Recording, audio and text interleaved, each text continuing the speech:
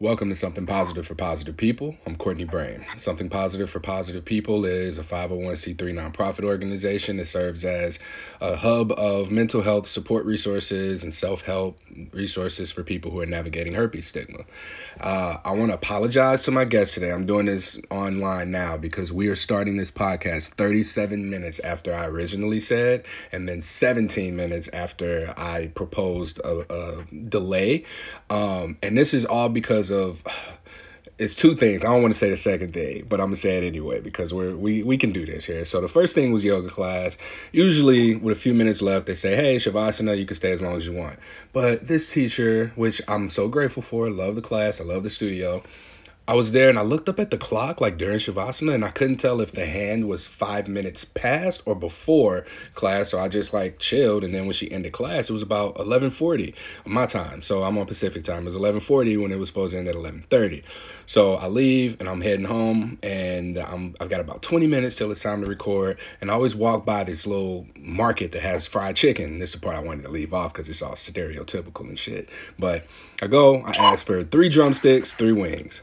I don't look at the bag. I just see my bag there. I pay and I leave. I get home. I throw some rice in the microwave. I'm like, yeah, I'm about to eat this chicken. I open my bag and there's fucking French fries in there and 3 drumsticks. And I started to get frustrated because I paid for the wings and the drumsticks. I didn't pay for French fries. French fries are cheaper.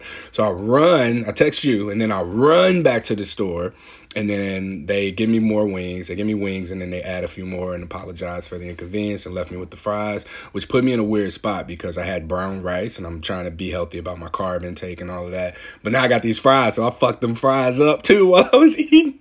I was eating the chicken and the fries. But anyway, here we are. So I wanted to apologize because I hate when I inconvenienced, and so I never want to inconvenience other people myself, especially when volunteering their time to do something like this. So I appreciate you working with me and giving me your time to be here and have the discussion that we're going to have. I don't have it outlined or in any particular sort of framework, but what I do want to be sure to lead with is that there are so many elements of your story, especially as a man, that are underrepresented on the podcast, but I will say come up often in one-on-one conversations with men who are living with herpes. And there tends to be a trend of I can't worry about this because I have so many other things that are more important to this, but this still kind of has a little bit of a hold over it.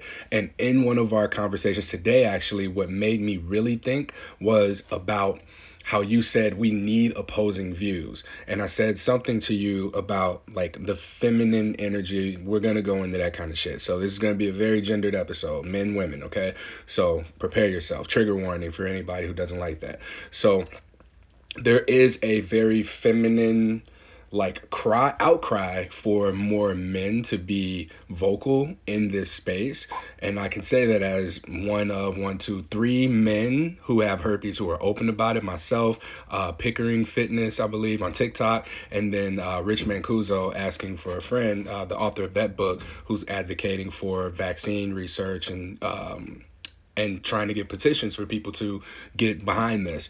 So with that being said, our voices, like you and I speaking, you shared your experience, I shared mine, and there's been not necessarily like a combativeness of like, no, you're wrong, but it's been like enough of a challenging of perspective that makes us grow in our own range of perspective in terms of how we perceive this, how we talk about it, how we think about it, and for me especially how I go out and speak about this to other people, especially when they ask me questions that are around the complexities of how do men deal with this, because I don't have a quantity of experiences to draw from, but I have very few high quality experiences to draw from, and I don't have any generalizations to make there. So all of this said, the first question that I want to ask you to just initiate and lead the discussion really is just going to be where you are right now in this moment with your herpes diagnosis, and then we can go from there.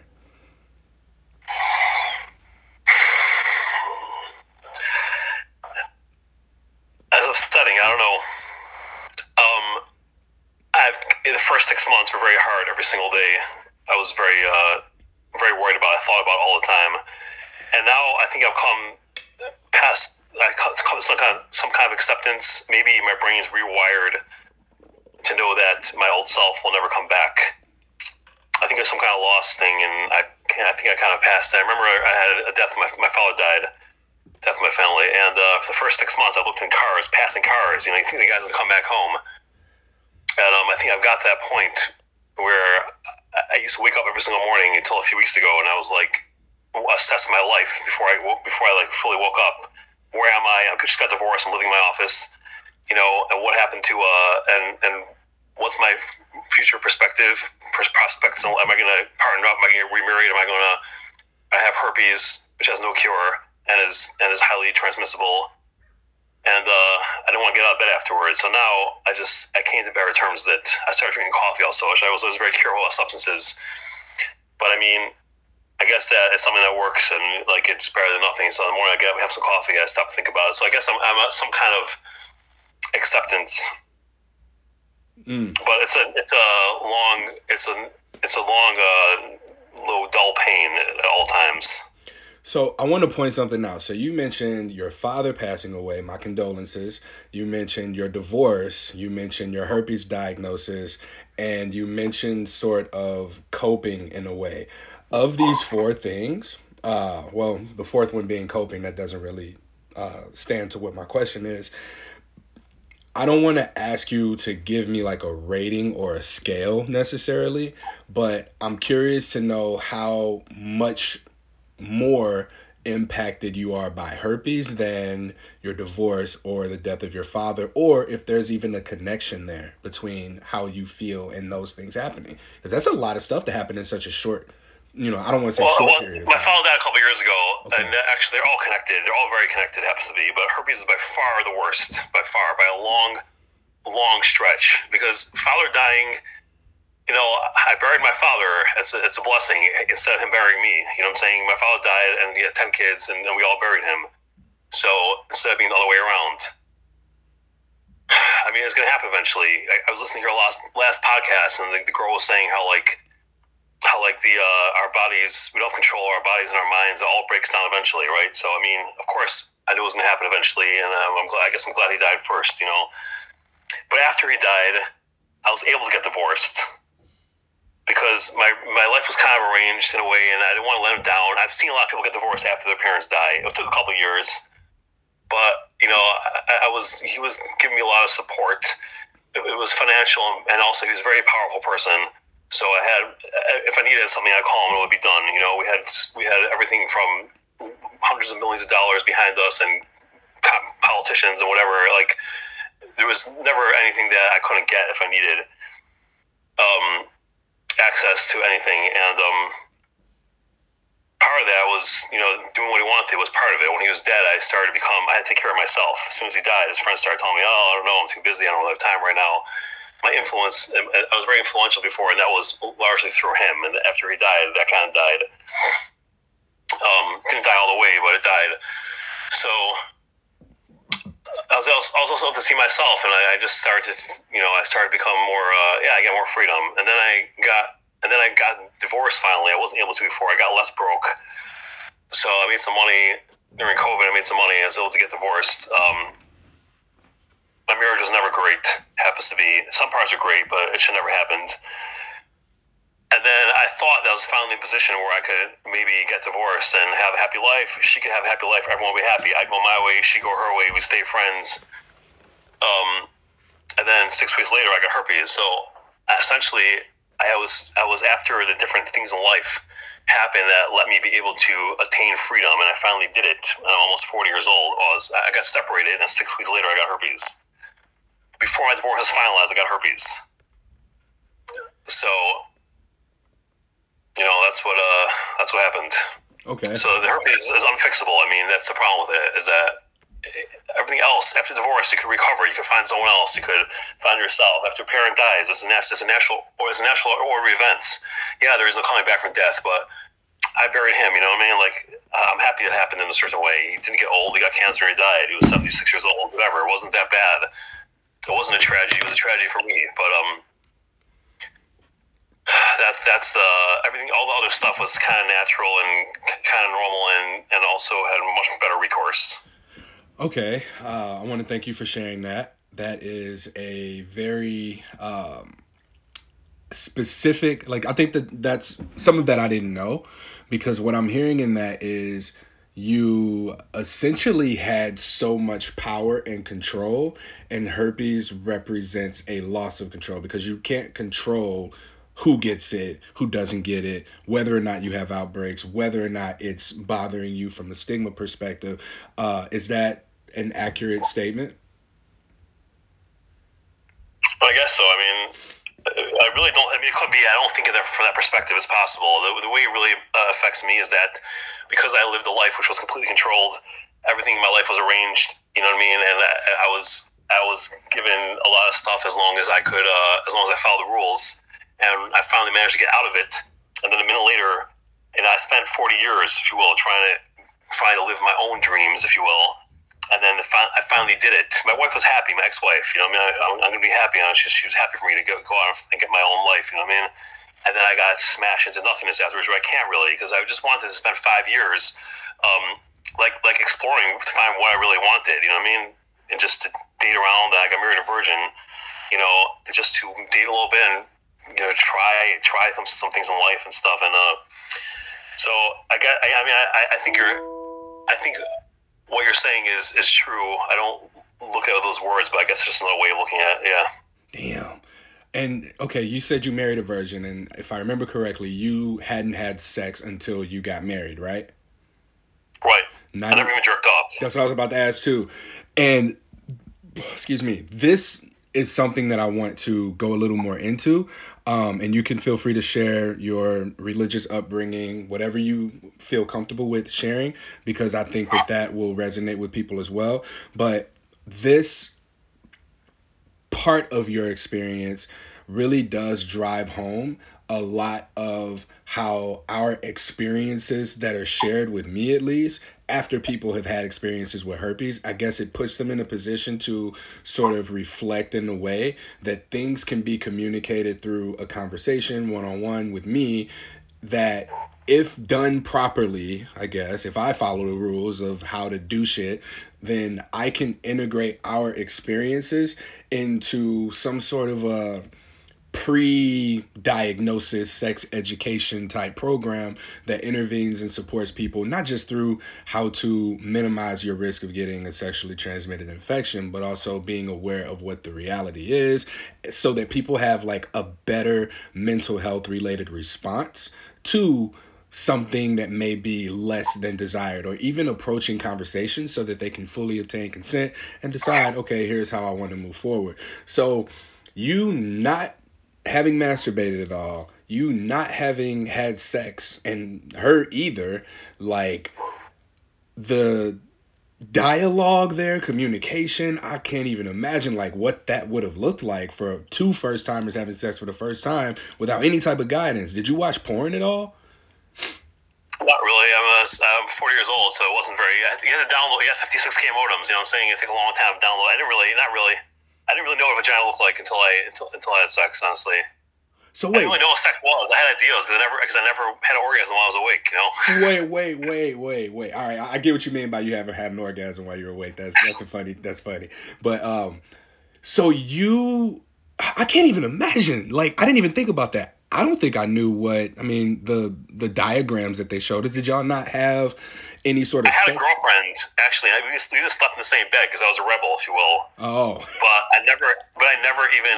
I used to make out a lot. I played with her tits a lot and stuff like that. But I never actually went into her. I never I fingered her. I remember the first time I came back and I came back to my dorm room because that's where our life was. I have red hair on every part of my body. You know what I mean? I saw black hair and I could not believe it really happened. I went to the bathroom. Back in those days, personal hygiene, the stuff didn't exist. We were in different. We were different. We were in a different world. You know what I'm saying? I had my bush was longer than my dick, and I see like a black hair in there. I'm like, oh my gosh, this is incredible. But at the same time, we had this idea, like, you sleep with a girl, you have to marry her. The first one you sleep with is one you're gonna love forever. I was an ultra orthodox Jewish fanatic, And I believe this shit. You know what I mean? These guys who thought the Earth was flat and had an age of 34 years old, probably. You know, I believe these guys. And the truth is that not only that, but I believe that the way I believe in them, and I believe in the culture that I was brought up with, which is a certain perspective on it. So anyway, I forgot how this. Was just like, I went off over here, but No. how it ties into that. I wanted to know that information too, because I didn't remember what you said your upbringing was. Is that a religion? I want to make sure to call it the right thing. You said ultra-Orthodox Jew or ultra-unorthodox? What'd you say? Jewish. I was Jewish. Okay. But within Jews, there's a group called ultra-Orthodox. Okay. So there's this. It's mostly these the groups. There's two big groups of them. You see them in Williamsburg, New York, a lot. The guys with they look like Ukrainian lords from the 1700s. At that particular time, God said, "Let us keep this. The current day Nazis in Ukraine wore dressed just like that. You know, the people who persecuted Jews. Let's just keep just like that." And then there's the guys who I came from, the Lithuanian Jews, they call them, from the Yeshiva movement, and they all wear these black hats. Like God said in 1950, that particular hat, this is what I chose. You know what I'm saying? I created the world 6,000 years ago, and then I put dinosaur bones into the ground with petroleum. You know what I'm saying? Drive your cars from whatever. It makes no sense. But this particular time, you know, right now, this hat is right. This American hat is right.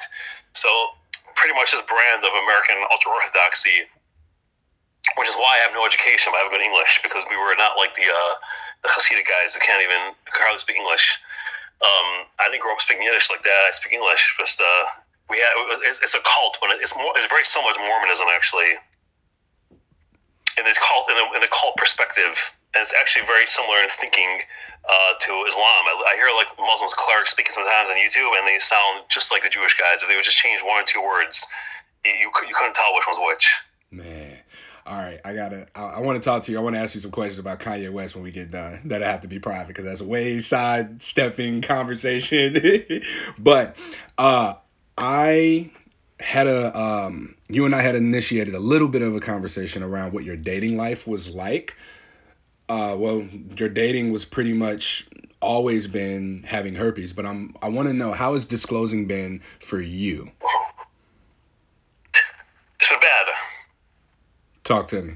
I mean, I told people, and they just like lose interest very fast, disappear.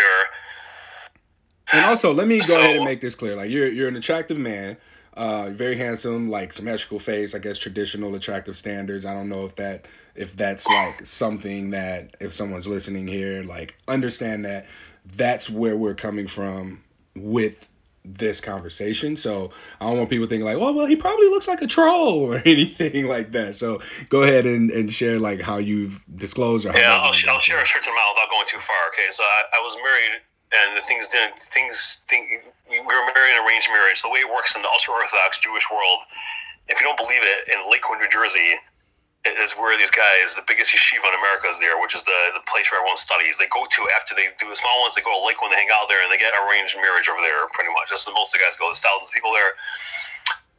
And there's like 10 wedding halls. If you want to see what a cult looks like, any wedding hall you go to, Sunday night through Thursday night, at the same time, it's the same people dressed the same way, eating the same food, the same schedule, the same music. I've bounced for 5 wedding halls sometimes, and they read a script under the wedding canopy. There's no vows. They read this thing in Aramaic, which most people don't understand what it means. I'm a rabbinical student, so I know what it means. I was a rabbi, so what it means is that the girl is a contract, that the girl is a virgin, as if they know, right? And the guy is going to support her and give her clothing, food, but he can't. He's a guy in the dormitory, living there, because the way he controls people's lives is to keep them in the dorm and keep them separate from boys and from girls, and they put them together anyway. So,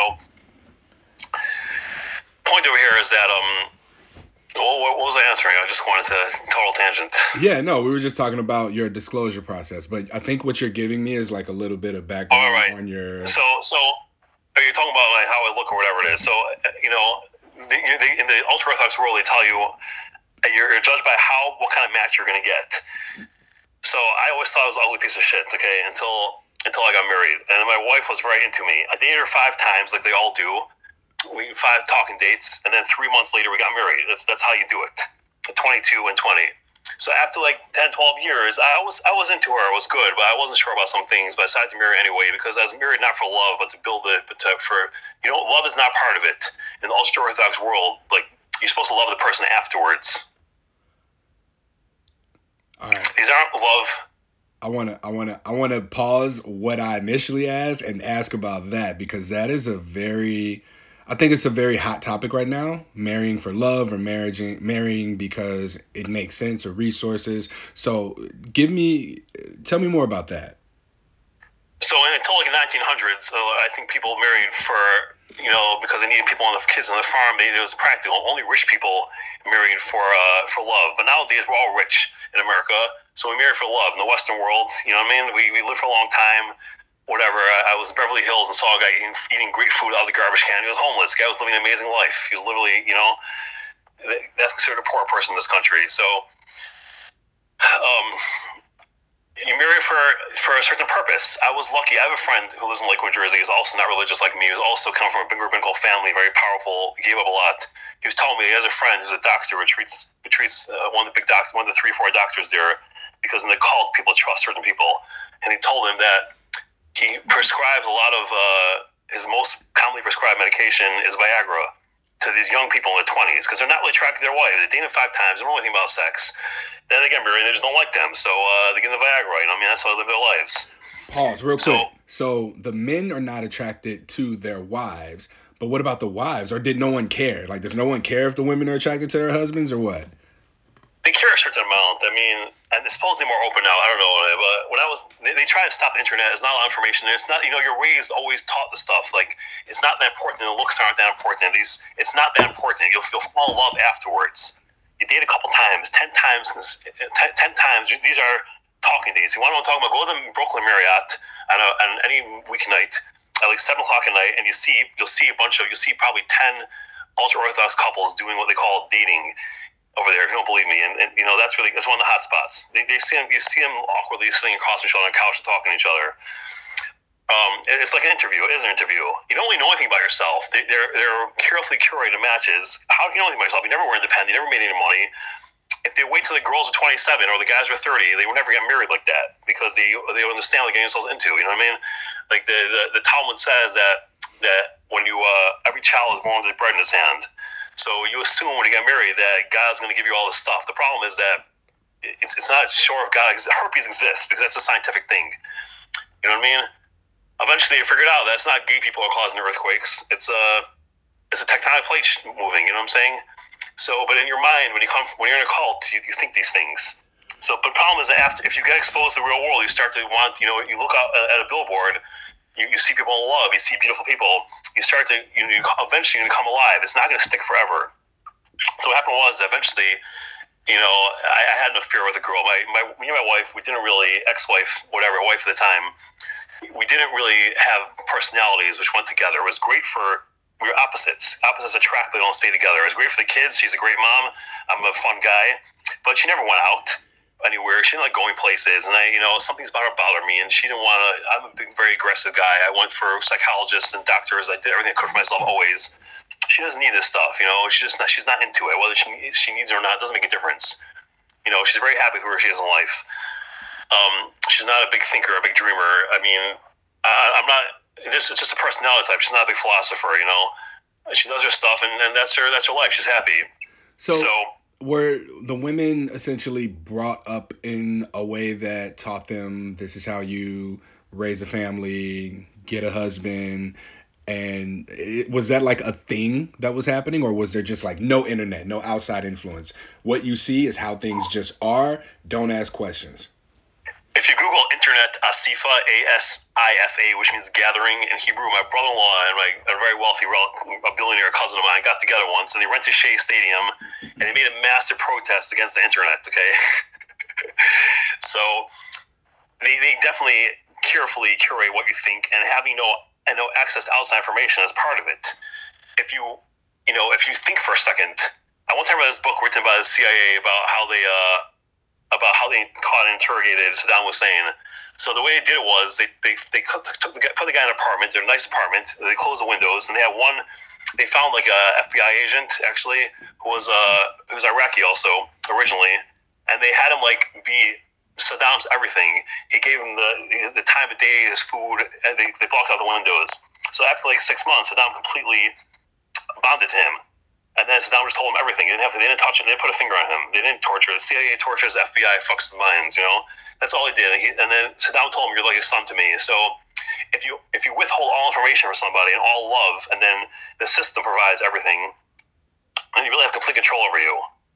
The internet might tell you that, you know what, you're Jewish, okay? You think your God is the right one. There's 99.9% of the world thinks that a different God is the right one.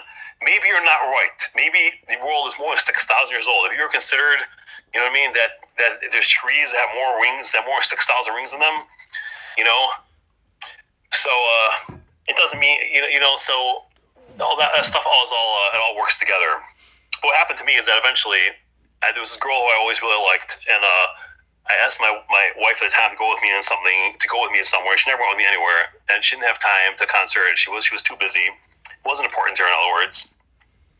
And I Facebook scrolled and said, "Do you want to go with me?" And she said, "Yeah."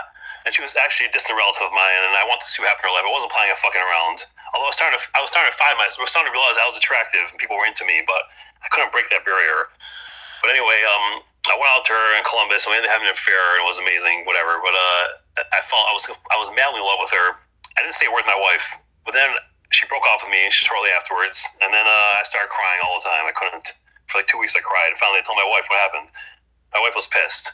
She said, I never saw you cry before once, and when this girl breaks up with you, start crying. You wouldn't cry over me, you're crying over her.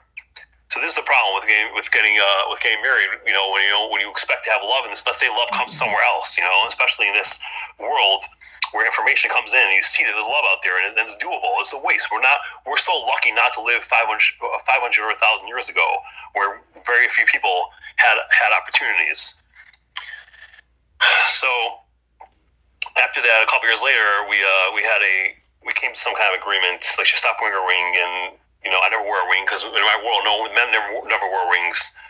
And it was like, don't bother, don't tell. Meantime, no sex education, and I had a couple little stuff. She was upset about it. Not that I was sleeping around per se, but she was upset that I liked these women more than I liked her, and which bothered her.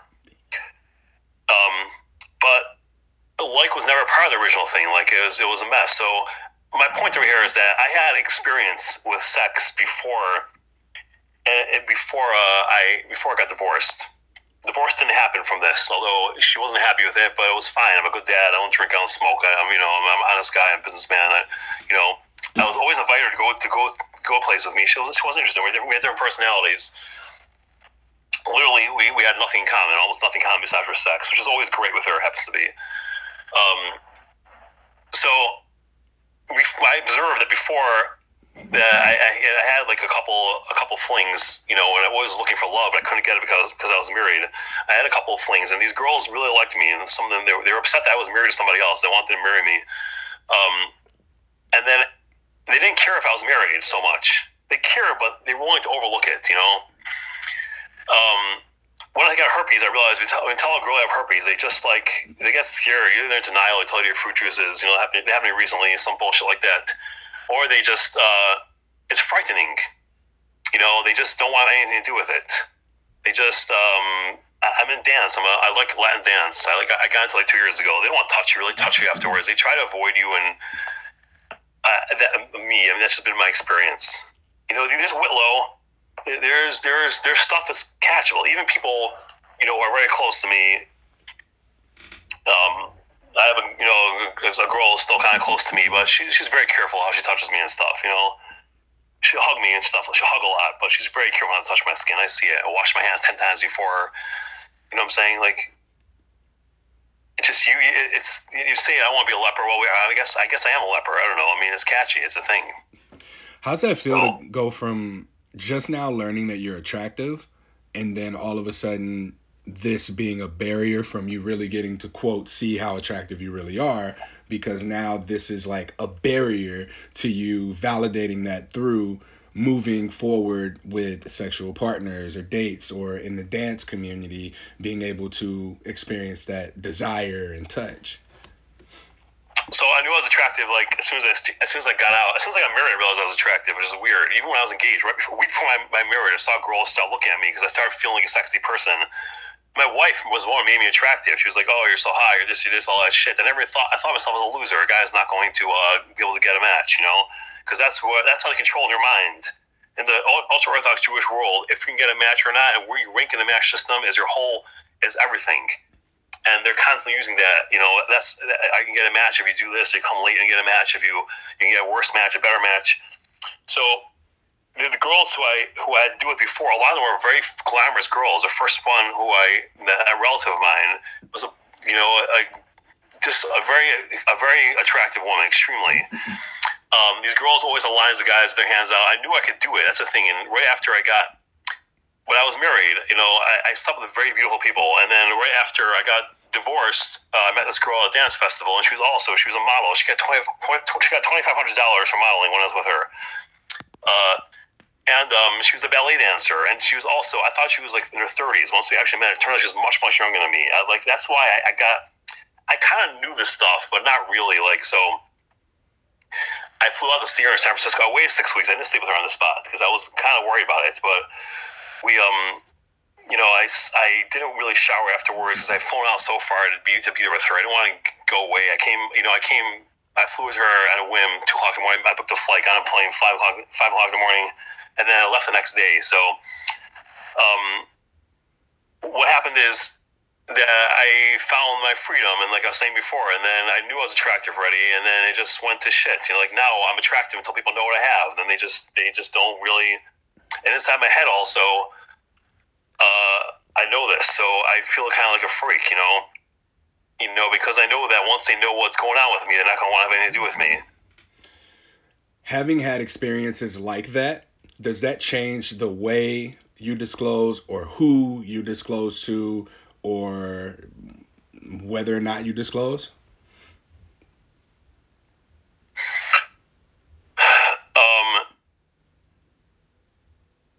For a while, I wouldn't disclose. I wouldn't tell anyone anything. I told a few people just to test it out, and they all shirked off. I told my dance teacher, and his wife used to always dance when I walked in. She's dancing with the customer, pretty much. And I took a lot of private lessons with this guy. It's a lot of money. It adds up to be a lot. The next time I came in, she wouldn't touch me.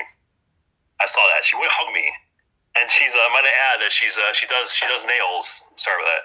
She does so she wouldn't touch me. She wouldn't hug me. And then she does nails. She's a nail person, so she's probably exposed to stuff all the time. Yeah, lately I told a few people because I got my mojo back a week or two ago, and people are hanging on to me, and I don't know. 2 weeks ago, this really pretty girl was on to me, and she was hanging on to me, and she was drunk and stuff like that, and she was telling me all this shit, and all this great stuff. She wanted to buy me a drink and stuff and whatever, and I'm I didn't want I used to I read that book, The Game, the famous book about and that changed my life, but I just don't do that stuff anymore because I'm what. I didn't neg people. I'm not an asshole, but a lot of the stuff in there is very good ideas. It teach you how to treat a person, anyone.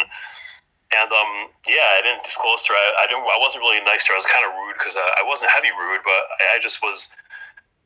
I don't think I had that much to offer. What can I'm whatever my name is. Can I offer you herpes? I'm a very sexy person. I have herpes. You know what I mean? What can I offer you? Fun? It used to be I could offer fun. I was fun, high energy. And now I'm fun, high energy, and I have herpes. So when you said that, it made me think about several examples of people who completely lose that sense of identity, that sense of self, because of their herpes diagnosis. You are fun, period. And you're fun before people find out you have herpes. You are just fun, period, right? That fun, the context of it, the dance community, the whatever else it is that you're into, in those spaces, you are fun, and that's it. All right. Now, where it becomes challenging is when that fun wants to shift from one environment to another. So if the environment is just dancing and now you want to shift it to the bedroom, it's not that I'm fun, and here I have herpes to offer you, because one of the things that I've learned through the survey that I've done is that 70 something percent, I would look it up, but it'll take a while and I'll be dragging our conversation, but 70 something percent of people have had sex with partners who don't have herpes and have not, to their knowledge, passed it on to them. That says more than what, when I Google herpes transmission rate, says, which is like if you wear a condom every time, if you take the antivirals every time, and you don't have an outbreak, then it reduces the chances to, let's say, 1%. Even that 1%, what does that mean? Does that mean 1 out of every 100 times we have sex, you're going to get it? 1 out of every 100 strokes, you're going to get it? Skin exposures, you're going to get it? What does that mean? It doesn't tell me anything. And I think that there needs to be much more relevant research around this, because if I'm able to just ask the questions, and I'm asking these questions because they come up consistently from within the community of people who are living with herpes. If I'm able to come up with these questions and ask them and get answers by just asking, like, why can't we structure, why isn't there much more of a sense of urgency to get us this information? There's a need for it. There's an urgency for it. There's a demand for it. However, I will say I do notice this, that we're not vocal enough about it collectively as a community to get more attention here, to bring more attention here. I mean, I am. There's other social media people who are open about their herpes status and saying how things need to change, but like, who's doing anything? Like, I don't want to preach to the choir. This podcast gives me what I need to, while on one hand I'm preaching to the choir, but I take this shit, put it in presentations, and I look for conferences to go to with healthcare professionals, sex educators, mental health professionals, therapists, and hopefully people who have money that want to throw that at some sort of research, whether that be better treatment, vaccine, cure, whatever. So,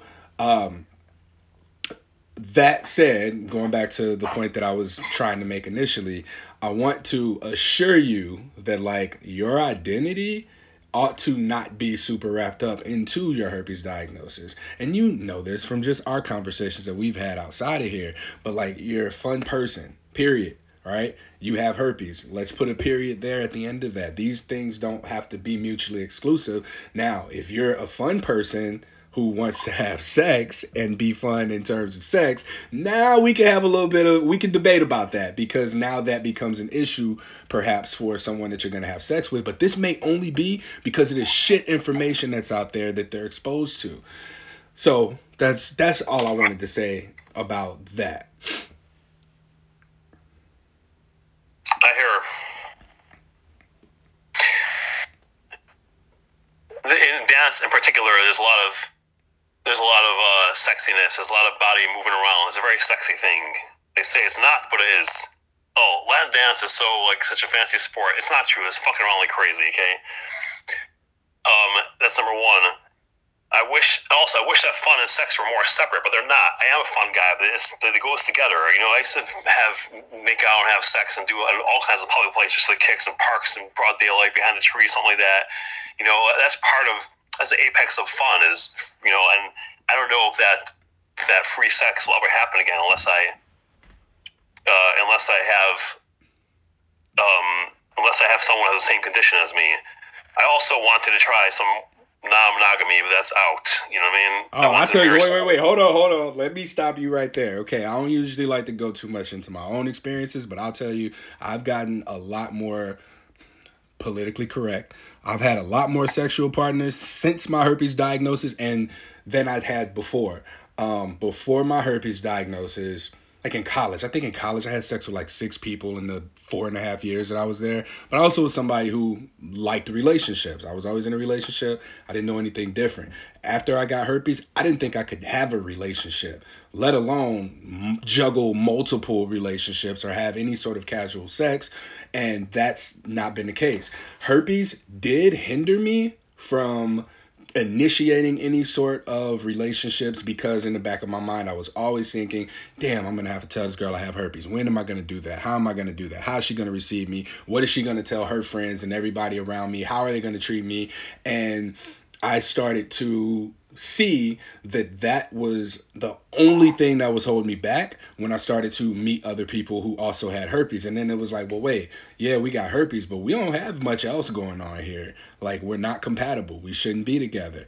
And it was the experiences there that made me decide, okay, it's not for me to put so much of a capital, not a capital, for me to put so much of the quality of my attention and focus into worrying about herpes as something that either brings me with someone or that brings us together or keeps us apart, right? It became more important, am I attracted to you? Or are you attracted to me? Because that's a big thing. Like, I don't think people ask that question enough. Like, yeah, I'm attracted to you, but are you really attracted to me?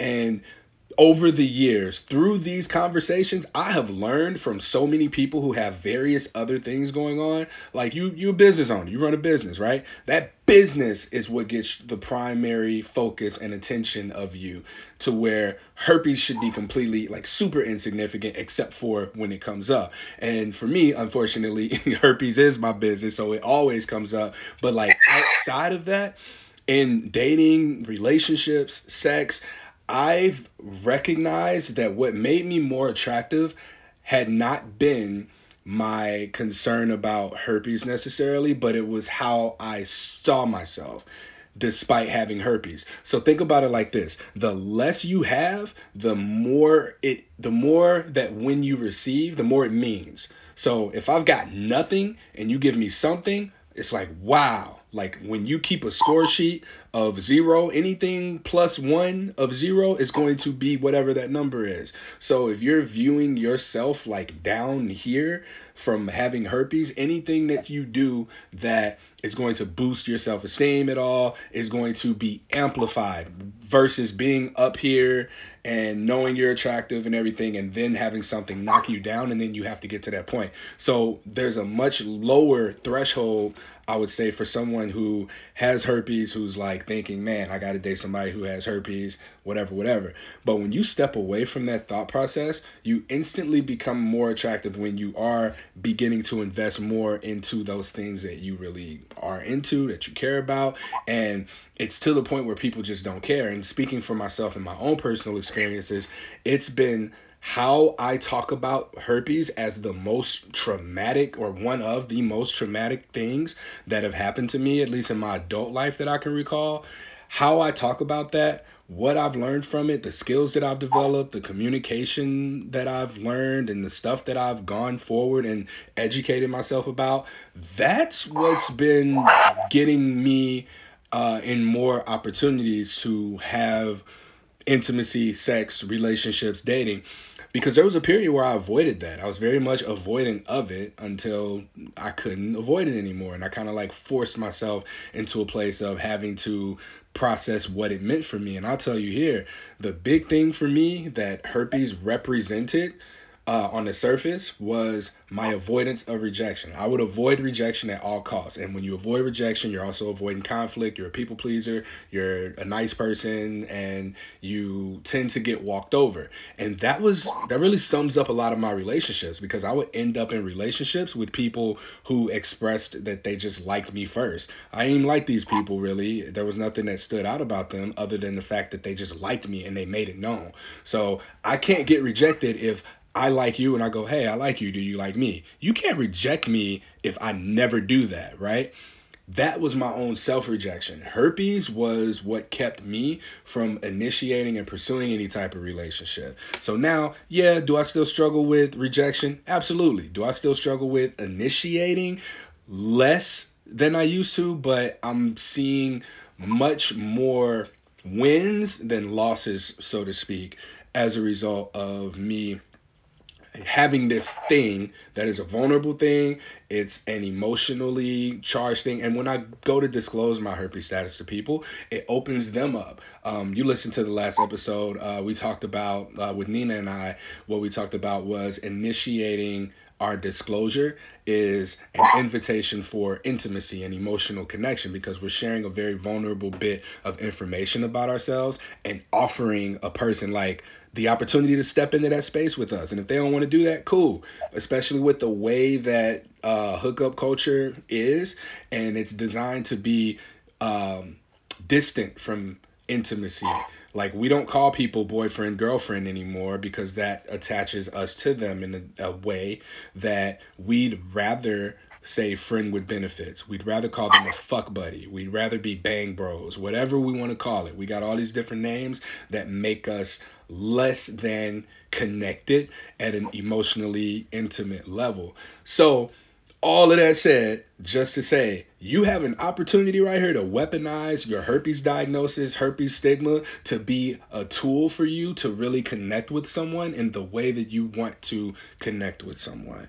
And I had to learn that shit through all these podcast episodes, these interviews, these conversations, the one-on-ones I have with people, the shit that I can't share, these surveys, and most importantly, the way that I've talked to myself, because I had some very shit beliefs about myself, herpes aside, like with not really being attractive. But I mean, I work out and I'm constantly validated in that. It's always been a choice to, like you said, your wife saw you and made you feel more attractive. I've been with partners who've seen me and made me feel less attractive. So walking out of any kind of relationship with that kind of influence from a partner, you'll go out into the world and look for that. And it's so easy for you to spot that, but it's difficult for you to find and spot cues from people who do think you are the opposite of what you've been programmed to believe. So for you coming out into the world, my wife thought I was beautiful. Like, she loved me. She thought I was attractive. Hell yeah, everybody does. I would much rather have that and then be wrong a few times, but be right still,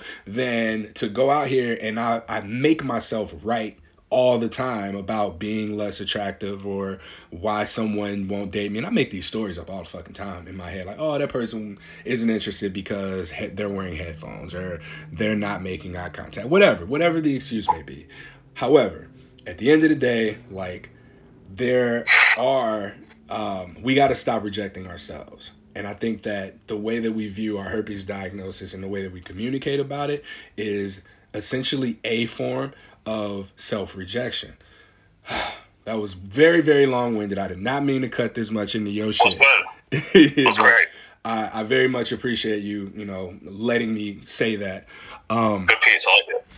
So with that being said, though, man, like, the disclosing when you're in communities is something that I don't think that I've spoken much about. I don't know that too many people have presented me with this going well or successfully. I know you mentioned perhaps wanting to get into non-monogamy, and I'll tell you, there are plenty of spaces and people out there who are thriving in non-monogamous relationships with people who do have herpes and don't have herpes, as people who do have herpes and don't have herpes. But what I found is that the sex positive community, the kink community, they are much more well versed at having these conversations, and they've had partners who have herpes. They understand how inevitable herpes is. So in vanilla environments, like going to a bar or more traditional heterosexual monogamous type places, those spaces, like STDs, because that's what they call them, are like the worst things that can happen. Like, yeah, we don't talk about those things because you should have just wore a condom. If you wear a condom, that's the end all be all to everything, right? That's the solution. We don't have to talk about sex at all as long as we wear a condom, right? No. When you go into these other spaces, there are people who are talking about testing. They're talking about relationship intentions and styles. They're talking about the kinds of sex that they're open to having. They're talking about consent. They're talking about their boundaries. And this is not in these, quote, vanilla spaces. These are in these sex positive environments that, if we can model the general population's sex education off of, the world would be a much better place, especially for people who might be navigating a herpes diagnosis, for people who are having mental health challenges, for people who are just outside of the box of norm that we're supposed to be in when we go into certain environments and settings. Because you mentioned being like a leper. Like, No, you stand out because you have this thing going on. But how do you carry yourself? Like you tell somebody, yeah, I got herpes. It is what it is. Like if you got a problem, you ain't even got to say that.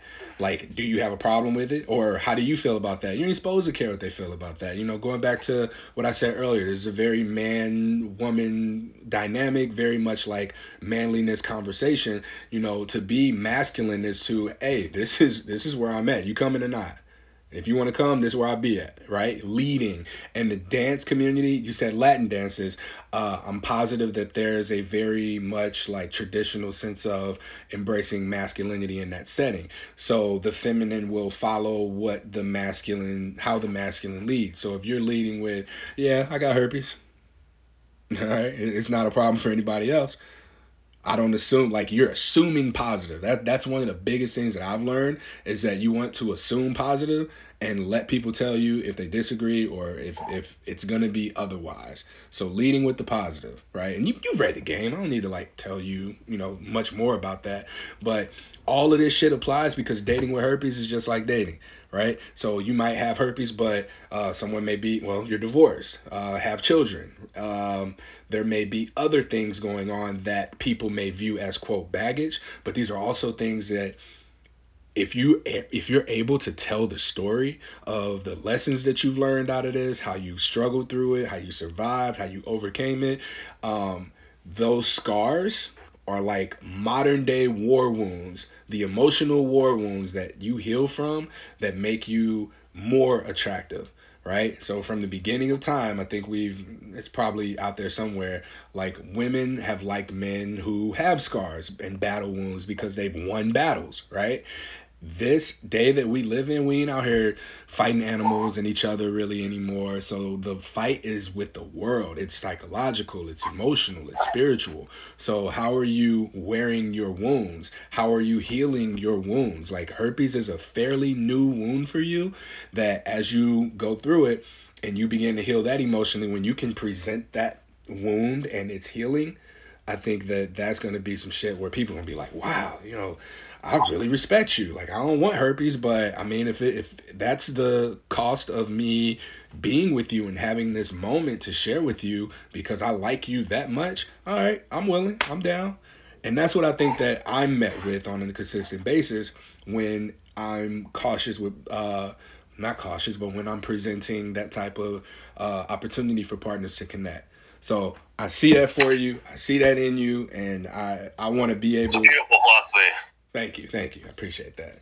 I want to thank all of my guests on Something Positive for Positive People because, I mean, that's what kind of got me here. And there's like 300 hours of content that's on the podcast alone, but I don't know. I'd probably say I'm like 10,000 hours plus in on herpes stigma and people's lived experiences to get to this point.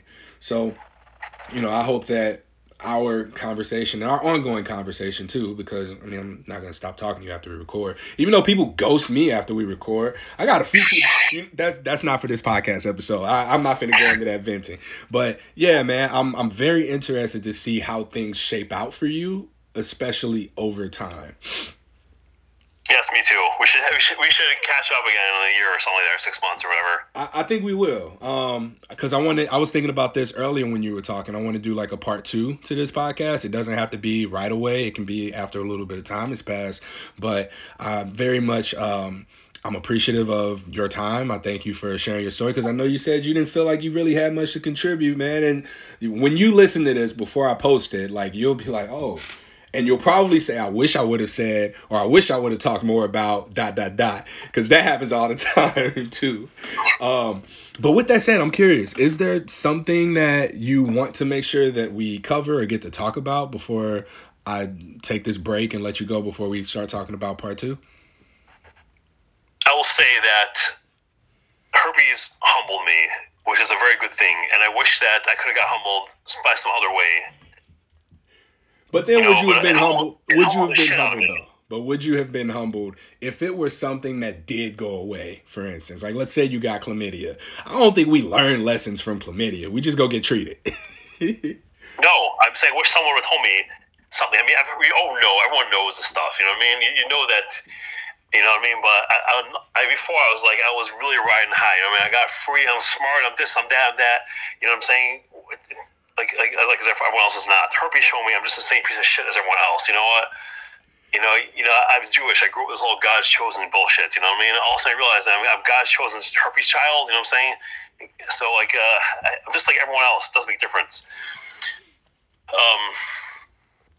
And I like that very much. I wish that something else could have done to me, but I'm not going to take the negatives and not the positives. It definitely offered me some things, and that'd be crazy. I used to have this girl working for me who was previously I've been in what's called a magazine, one of these big magazines. Time magazine. Very very. Huh? Time magazine, New York Times. No, like Playboy type. The other one. Oh, Hustler. No, I'll remember in a minute. But she was very beautiful and it was extremely charming. So she was telling me how like this guy offered this and this guy offered that and what she's supposed to do. At the same time, like people would annoy her and harass her all day, constantly. I saw her phone was a constant stream of stuff. So I told her, you'd be crazy to take the good and to take the bad, not take the good. I mean, if you're hot and people give you free stuff, they're also going to annoy you. I mean, so take the free stuff. I mean, it's part of the deal. So I feel the same way about herpes. Like, I'm going to try to take everything good. It made me really appreciate my children more and appreciate that guy when I was 40 and not when I was 20. And I was able to have. I was talking to a guy. I got when I first got herpes and the herpes support from. He never had good sex, and I had a lot of good sex with my wife for many many years. I did a lot of stuff I wanted to do in life, and it gave me some. It gave me some appreciation for stuff that I had. I had a friend who was killed recently in a plane crash. He was flying a plane, and he crashed. This is like last week. This is when my depression really went away from herpes, by the way, because I was standing there burying him. His wife and kids are crying over there, and it's cold and raining outside, and the earth smells because it's in a cemetery. And I realized that he was like a total the squarest of the square guys, and he's dead. And they're already making a legacy for him. He was this, he was that. I knew this guy my entire life. I more, so I realized that it's an opportunity to be alive, and I hope I could get some, I hope I take as much positive from this as I can, even though, because the negatives I have to deal with anyway. I mean, I could try and listen to your advice and mitigate the negatives in my mind, but I'm going to try to, take as much of the positive as I can and really, go with it. That's what I'm talking about. Well, hey man, you you got me here like as a support resource. I love the conversations that we have. I like how we're able to I'm able to get perspective from you and bring that onto this show. So yeah, we'll stay connected. I'll send you this, let you review it, and let me know if anything needs to be cut out. And then yeah, we'll stay in touch about recording for a next episode. Thank you very much. All right.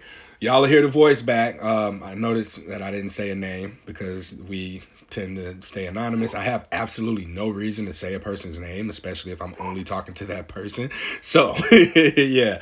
That concludes this episode of Something Positive for Positive People. Please like, rate, review, share, subscribe to this podcast. Please visit www.spfpp.org because I paid for a new website and it looks a lot better. I want to show it off, and also it's easier for you to find the donate button, and you can reach out to me, find out what Something Positive for Positive People is up to offering.